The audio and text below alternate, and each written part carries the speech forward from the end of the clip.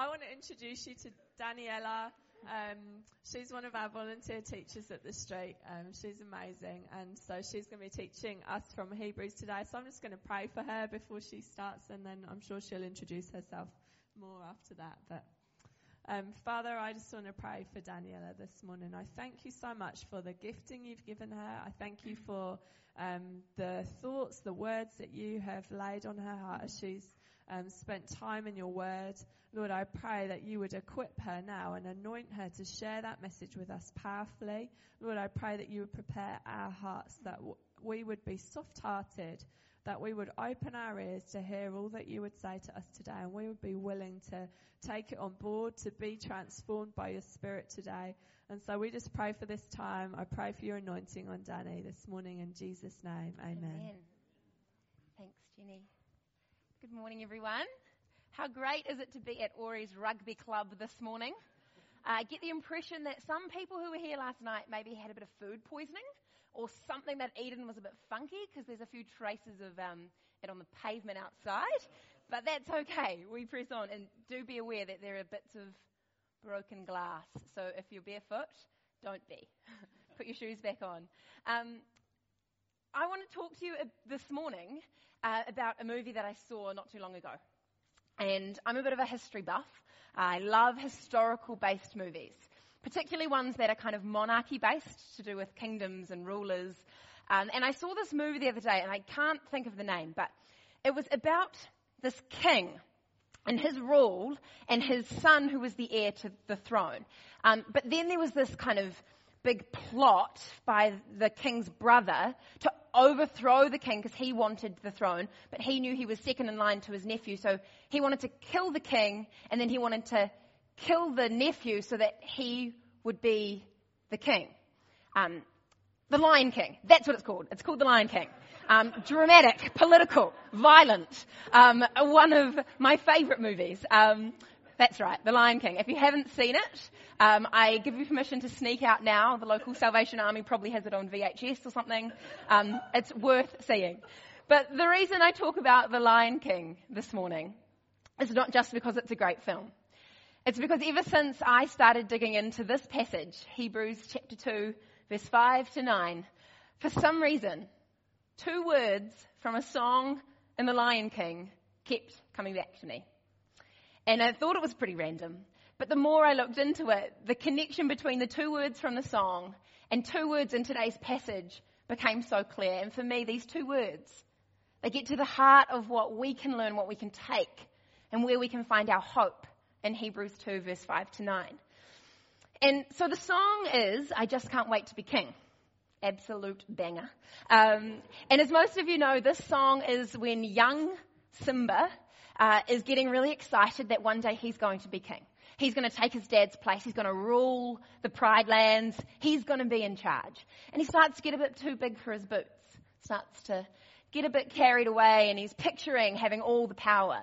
And in this song is Zazu, right? Zazu, great character, voiced by the one and only Rowan Atkinson, if you didn't know that. And Zazu's kind of like his mentor, his advisor, his guardian. And all throughout the song, Zazu's speaking wisdom to Simba, and bringing him back down to earth, making sure he's not getting a bit too big for his boots. And it's 2 words that Zazu says at one point in this song that are the 2 words I'm getting at today. The 2 words, not yet. Do you know the part in the song? Everybody look, I'm standing in the spotlight. Not yet. Not yet. Words that can bring frustration, but can also bring freedom. A phrase that reminds us that something is going to happen, but it just isn't happening right now. It can cause both anxiety and anticipation, can't it? Not yet.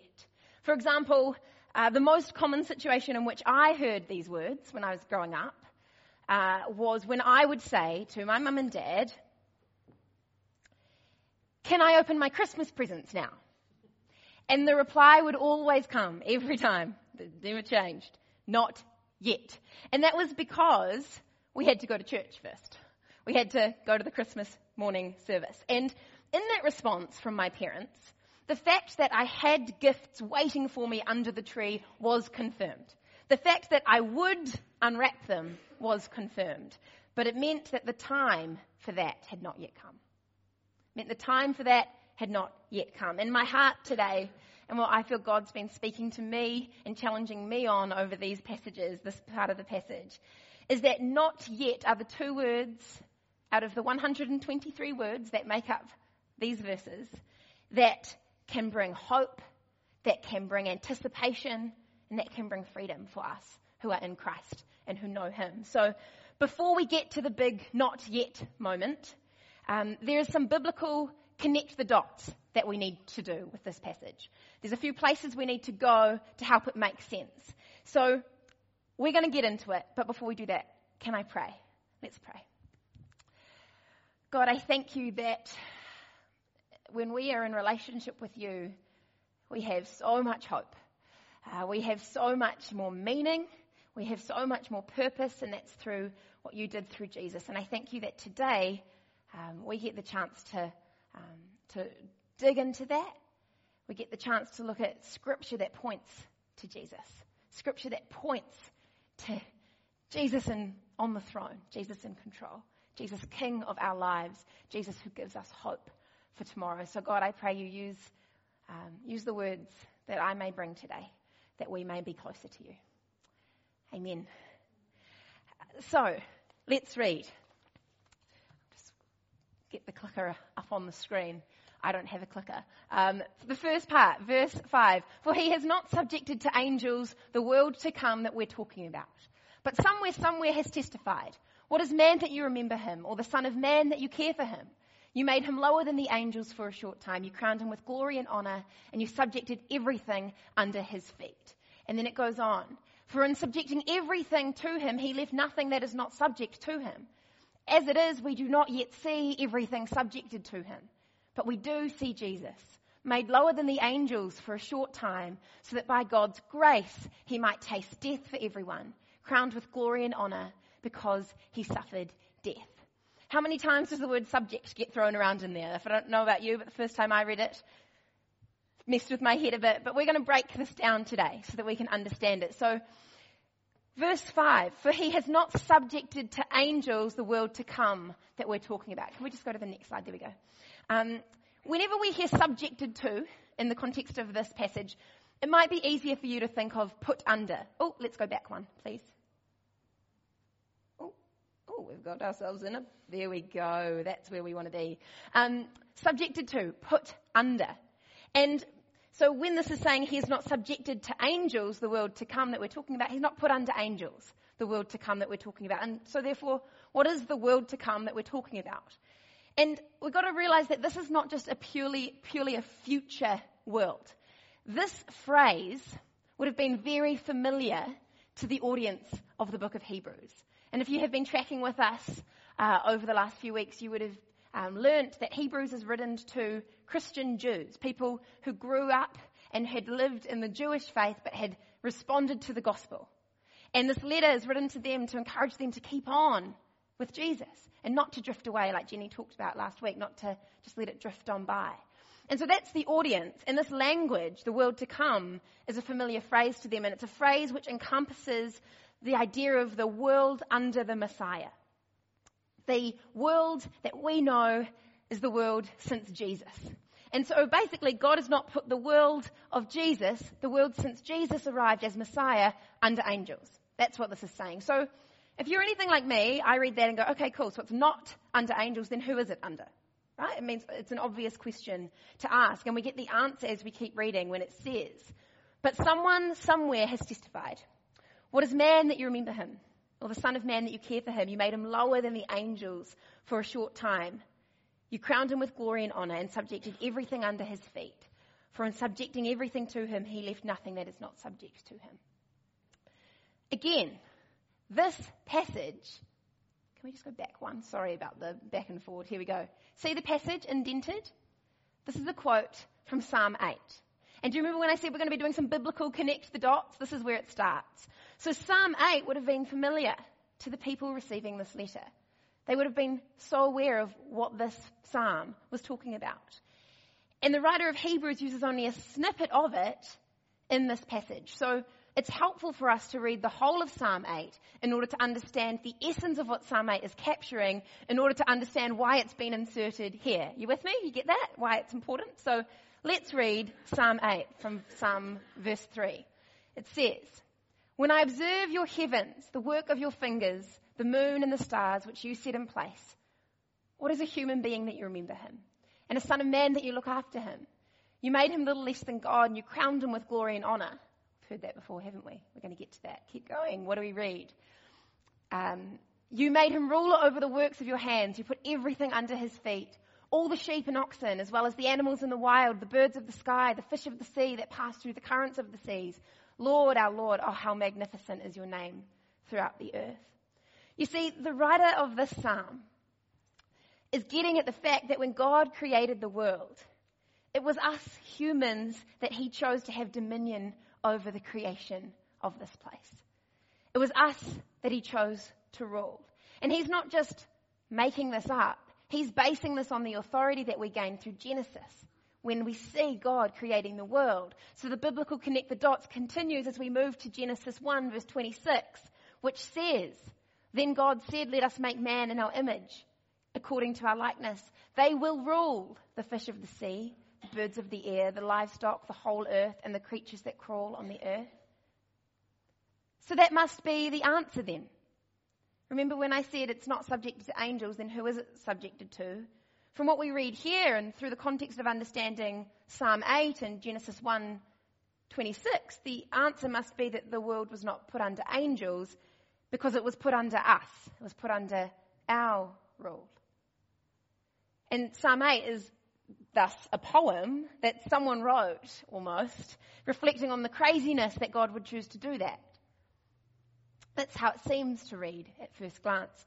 And if that's true, then, and that was the plan all along, to leave us humans in charge of what's going on here, then I don't know about you, but I think we're in a bit of trouble. Because we just have to look around. We just have to read the news, study the statistics, consider the horrible situations around the world. Famine, war, abuse, addiction, broken relationships, abuses of power, sickness. You know, when you look at where we've found ourselves, it doesn't seem like we've done the greatest job of that whole dominion thing, does it?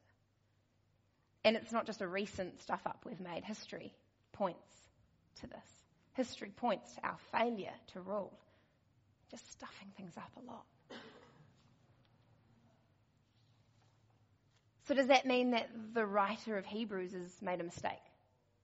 Does that mean that he's made a mistake when he says that everything's been put under our rule and that everything will be subject to us? Because based on my view of the world, it doesn't seem like everything's subject to us. It seems like everything's on top of us.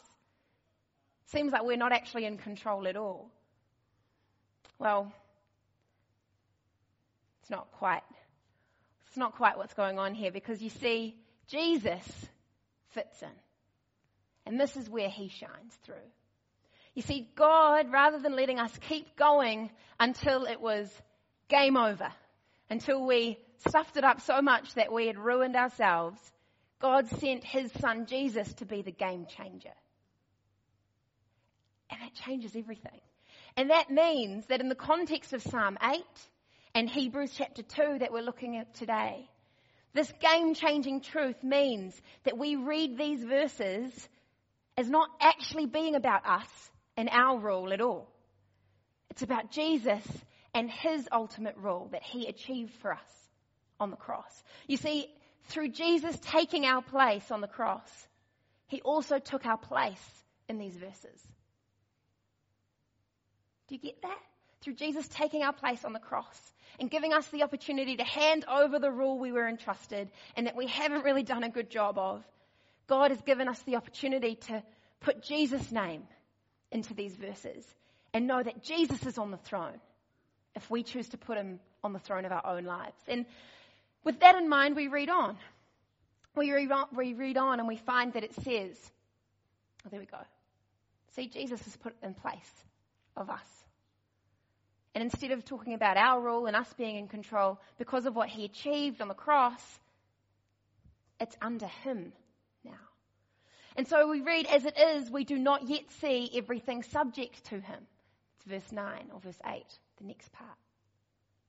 Get that on the screen, there we go. As it is, we do not yet see everything subject to him. Remember, now him is referring to Jesus.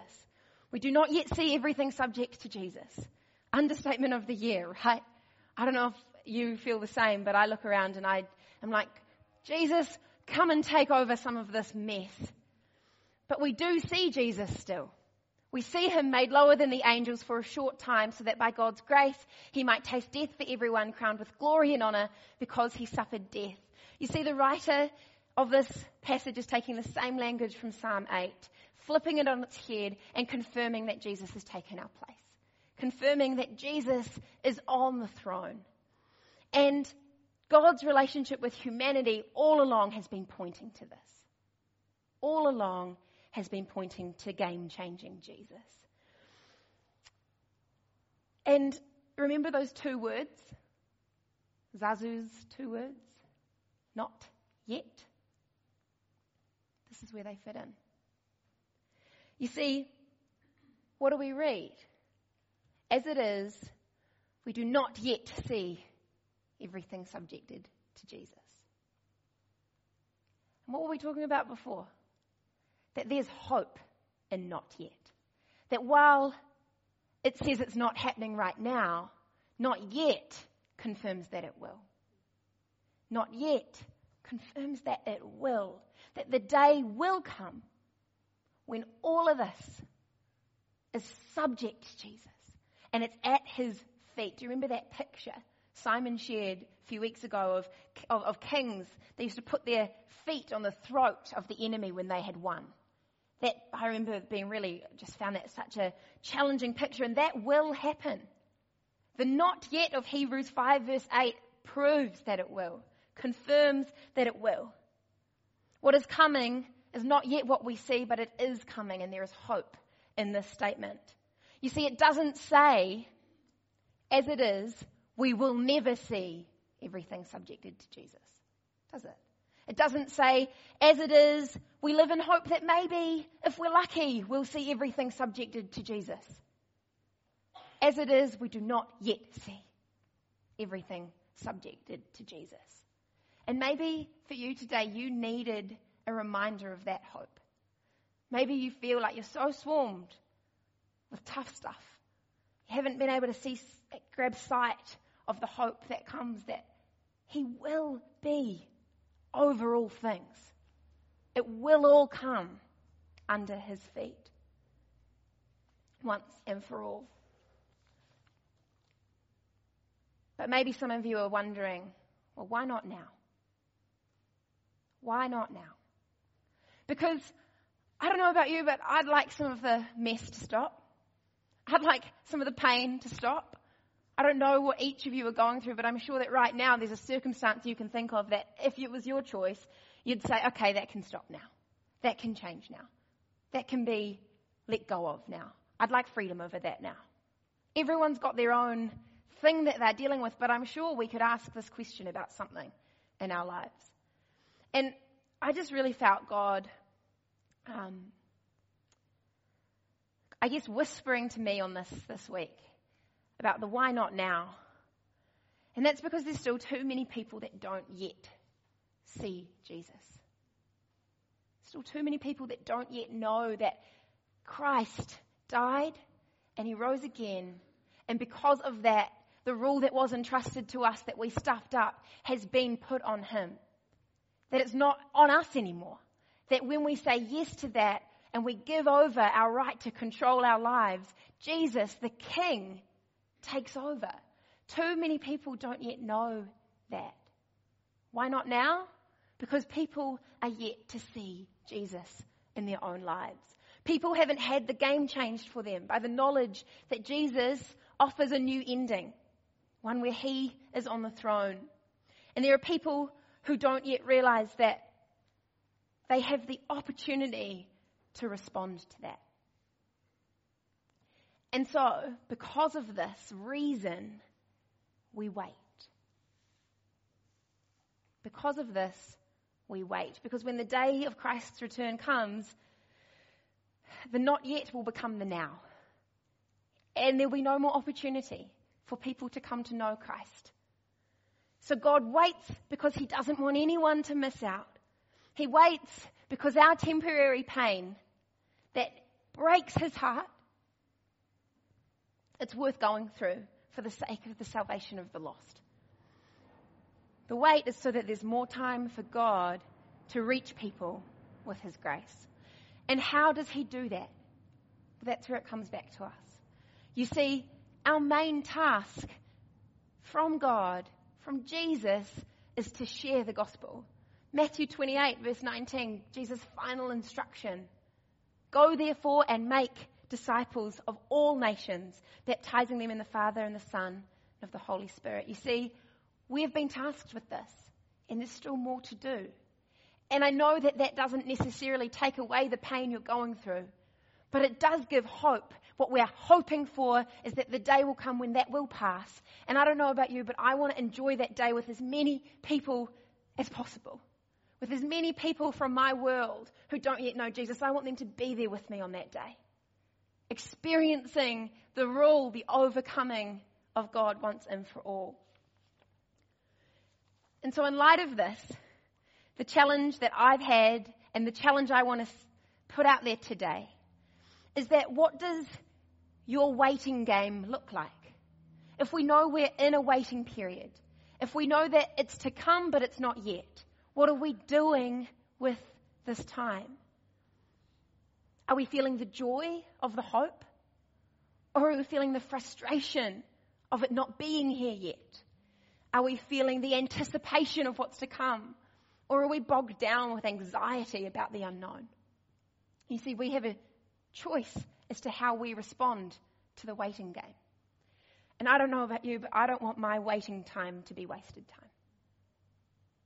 I don't want my waiting time to be wasted time. And so, the knowledge of what is ahead for those of us who follow Jesus, it should change how we wait.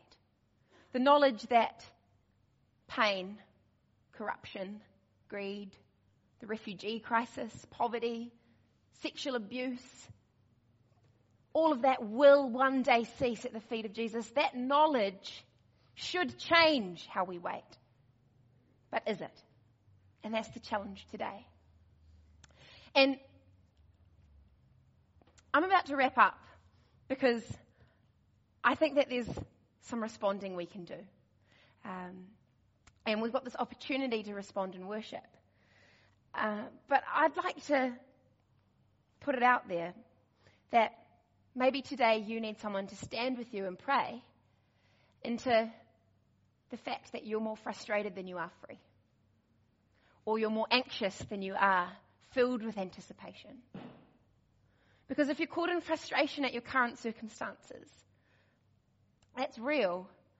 But sometimes I think it loses sight of the hope that we have waiting for us. Because if the wait game's going to continue, and it will, we don't know when Christ will return.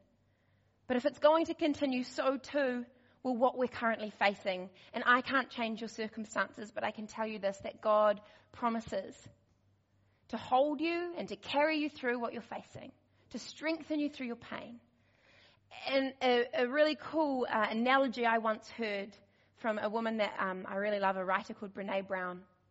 She talks about God and how I think sometimes we cry out and we want God to be the epidural who takes away the pain. But we don't realize that the whole time he's being the midwife. He's holding us in our pain. He's crying with us. He's feeling it with us. And he's comforting us in that. And maybe that's something you needed to hear today. That while the epidural you're screaming out for might not be in sight, God, the heart of the midwife, is with you, holding you and comforting you. And maybe for you it is the anxiety issue. Maybe you're unable to find excitement about what God has in store because it just seems too far off or too far-fetched or just too good to be true. As we worship, can I encourage you to use this time to invite the Holy Spirit to share with you his truth? That it's worth getting excited about. That it's worth having joy for what's to come. Because whilst how we feel doesn't stop the waiting, it can change how we experience the waiting. And I don't know about you, but I would rather be filled with anticipation than anxiety. Or maybe you realize that your waiting time is looking a bit more like wasted time. And that you've lost sight of the fact that we've been entrusted with a task to do. We've forgotten that instruction from Matthew 28 that says go and make disciples. We've fallen a bit flat on our response to that instruction. And I know my prayer for myself is that God will continually lead me to opportunities and to moments where I can share him with people. I found myself this year starting my first corporate job in the real world, working at a law firm in the city. And I'm the youngest there because I'm a graduate. And from what I can gather, I'm the only Christian in the office. I almost would describe it as religious atheism. Like they're so defensive of their atheist position. It's just difficult to deal with sometimes. And I found myself feeling a bit overwhelmed. How am I supposed to do this shining a light thing? How am I supposed to point to Jesus? But I know I want to, because I know it's worth it. And maybe that's the challenge that you need to hear today. So I want to invite the band to come up. And we've got this chance to worship. Because remember, Zazu was right when he told Simba that the time had not yet come. But spoiler alert, in case you haven't seen it, I'm sorry. Simba ends up on the throne, guys. Simba comes back, kicks Scar off, and he takes control of his kingdom. And it's good. So I'm going to ask everyone to stand. And I'm going to pray. And if there's a challenge in what I've said today that's resonated with you, and it is something that you would like someone to stand with you and pray into, then please come forward. I'd love to pray with anyone. I know that we've got people that would be more than willing. But yeah, don't waste this wait time that we have as we worship. So let's pray. God, thanks for taking our place, Jesus. Thanks for doing the unthinkable, going through the most ridiculous pain and suffering for us because you believe we're worthy of it. And as a result, you're in charge, God. And for now we wait. But God, I pray that as we wait for the day to come that you return, that we will not waste the opportunities that we get. But God, instead we'll be full of the freedom that comes from the truth that you're in control. We'll be full of the anticipation that comes when we think of what's ahead of us, God. And Lord, that we'll be prompted and led and motivated to share you with others so that we can share in your glory with all of the people who are yet to know you. God, I just pray that you fill us right now. That you meet us with what it is each of us individually need right now. A deposit from heaven. May you bring it. May you use it to change us. And may the result be one that glorifies you. God, I thank you for your word. Thank you for your goodness, God. Thank you for the not yet. And we worship you in this time. Amen.